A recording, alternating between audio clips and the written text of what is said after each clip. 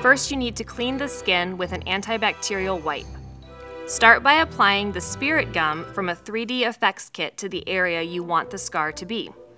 Then, coat your fingers in baby oil to keep the scar wax from sticking, and apply the wax to your skin. Mold the wax into the shape of a wound and, using the end of a brush, draw a line in the wound to create a cut. Add liquid latex to the edges to seal the wax and let dry. Now add fake blood to the wound. Then, take 3 small pieces of thread, cut to the same length, and lay them across the wound as stitches. Next, dab a small dot of fake blood on each of the entry points of the thread. Finish by adding bruising and swelling to the wound using the color palette from the kit or black eyeshadow.